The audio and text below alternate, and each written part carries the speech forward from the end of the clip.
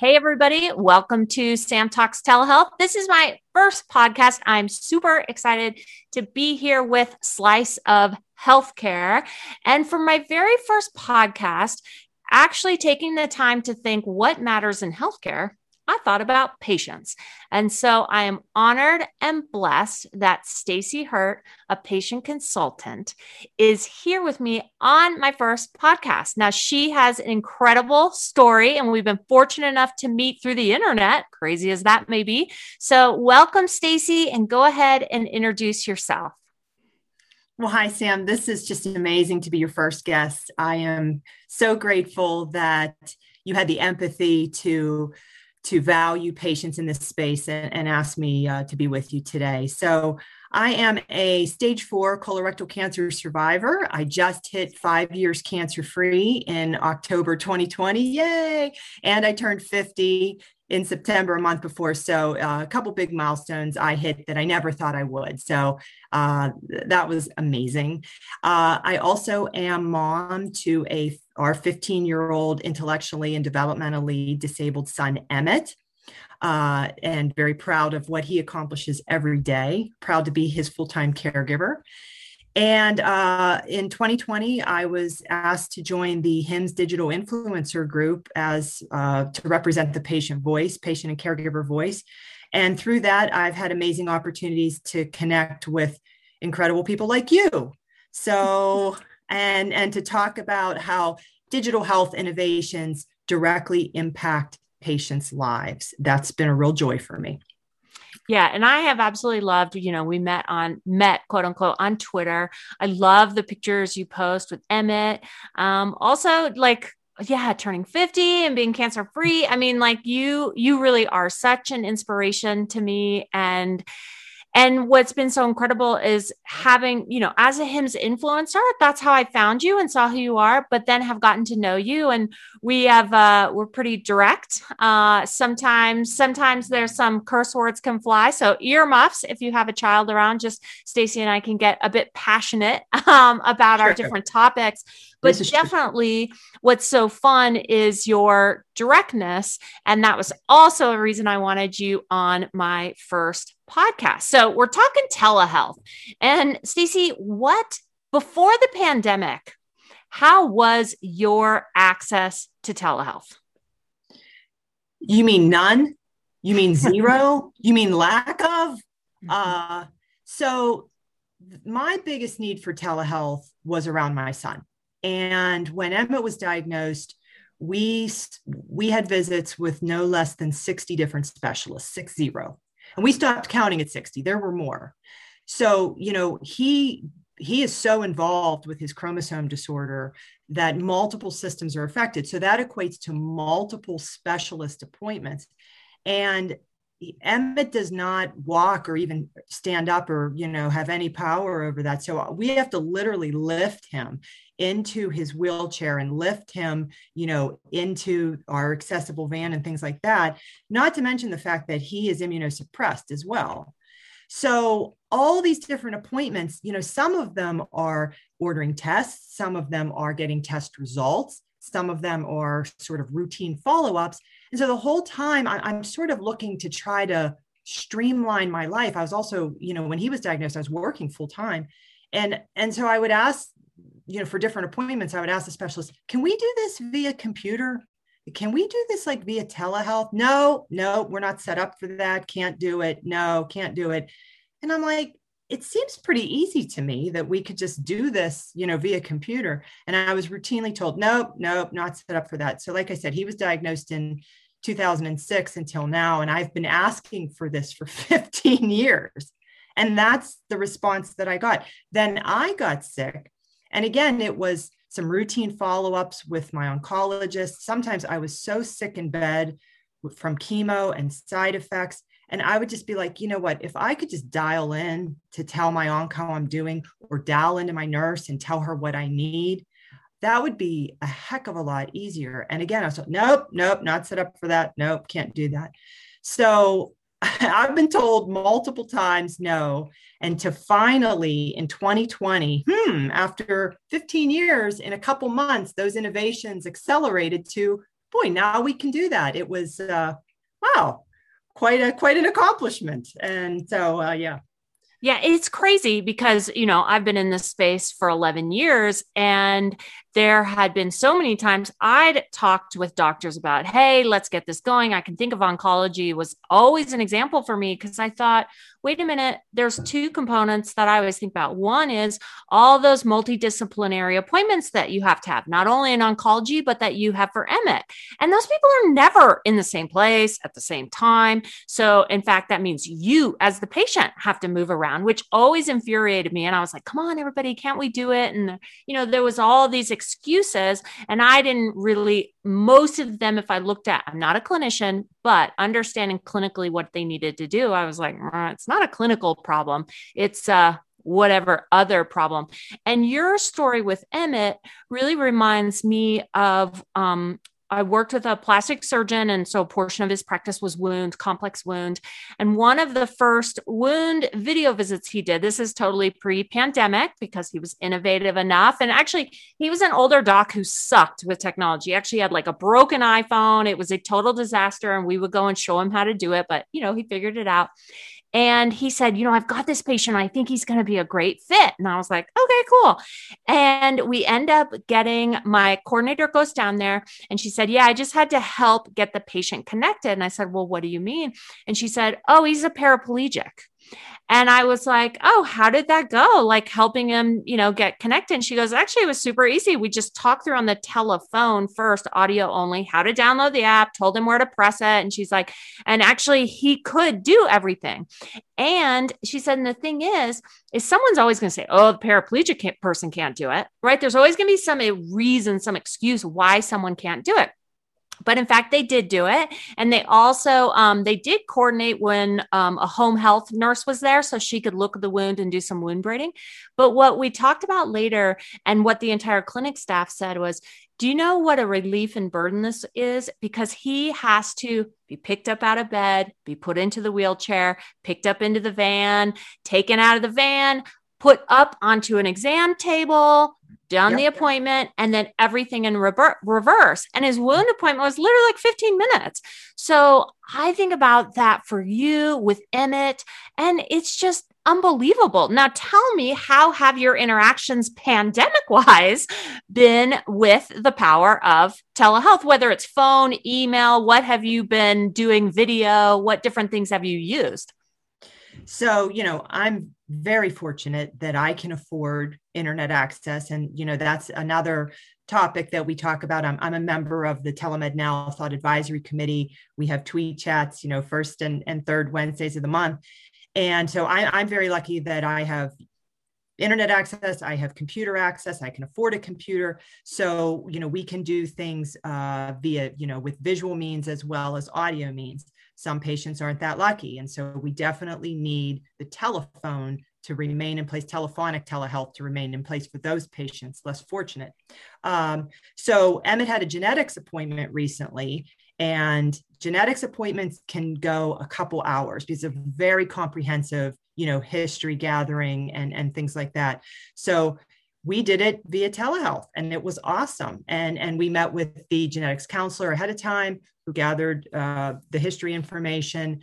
And then we met with the geneticist who, what did she do? She recommended a full panel of blood work that, thank goodness, I didn't travel down to Children's Hospital in Pittsburgh and wait 3 hours just for her to tell me, hey, we're going to order some blood work. So that was a tremendous relief. And especially in COVID, when the virus is out there, to protect me. This was before I was vaccinated, to protect me from the virus, to protect Emmett from the virus, as well as the other thing I want to mention is Emmett can get motion sick as well as part of his condition. So we're minimizing that as well. So those are, and I could go on with other experiences. We had a neurology appointment that was much the same way, that minimized the travel, and Emmett doesn't have the concept of understanding to wait. So a lot of the times you're waiting for the physician, and we still wait, via telehealth, but at least we're waiting in the comfort of our own home. So that's good.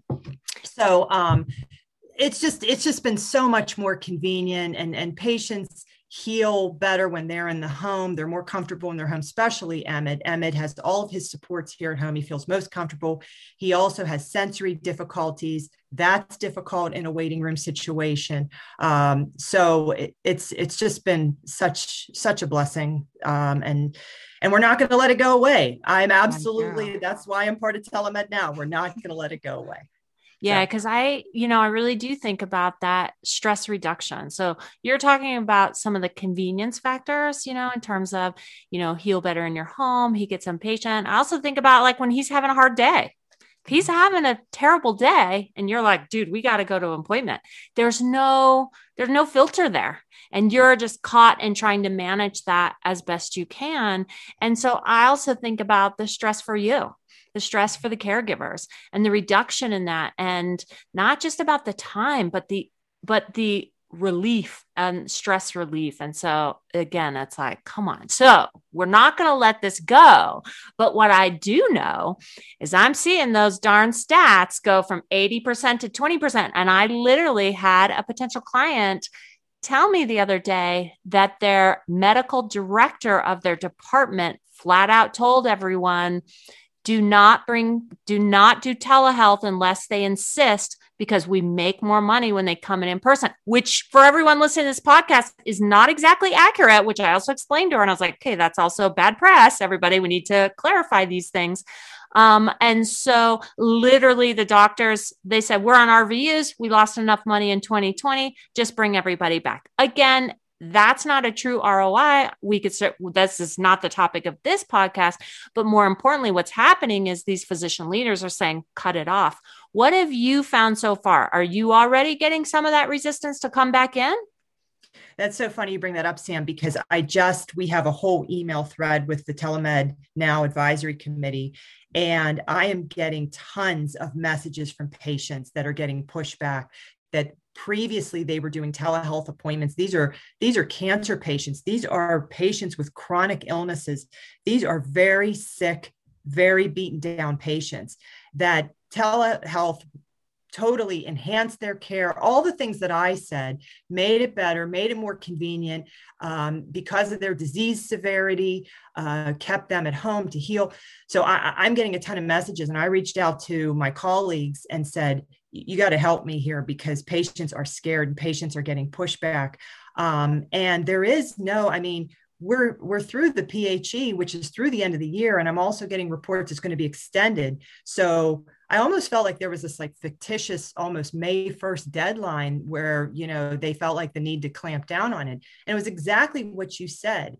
It was the financial pressures on the providers to sort of force back for face-to-face visits. So as of right now, as we sit here recording this podcast, telehealth is still in place as much as ever. It's not going away. So I got to urge my patient friends to push back, advocate for yourself, and tell them, no, I still am entitled to, I still have the right to a telehealth visit, at least through the end of the year. And I want to make another important point. I'm not sitting here saying that all visits should be telehealth. I'm still a big advocate for face-to-face visits in the appropriate, situation. I mean, if you have a condition that needs seen and needs, if you have a lump that needs felt, you can only do that in a face-to-face visit. And I get that. I just want to advocate for face-to-face visits for telehealth visits to remain as an option for patients. They should always be an option, and patients should always have the right to ask for them as an option and not feel bad about it. I get that last year screenings were down 90%, elective procedures were down 90%. I know that our health systems are decimated right now financially, and I get that. But one thing has nothing to do with the other. Patient care, patient experience, patient centricity is completely enhanced by a telehealth visit. And that needs to remain as an option for patients and caregivers. Absolutely. I won't stand for anything else. Amen. And that is the thing. You said it right.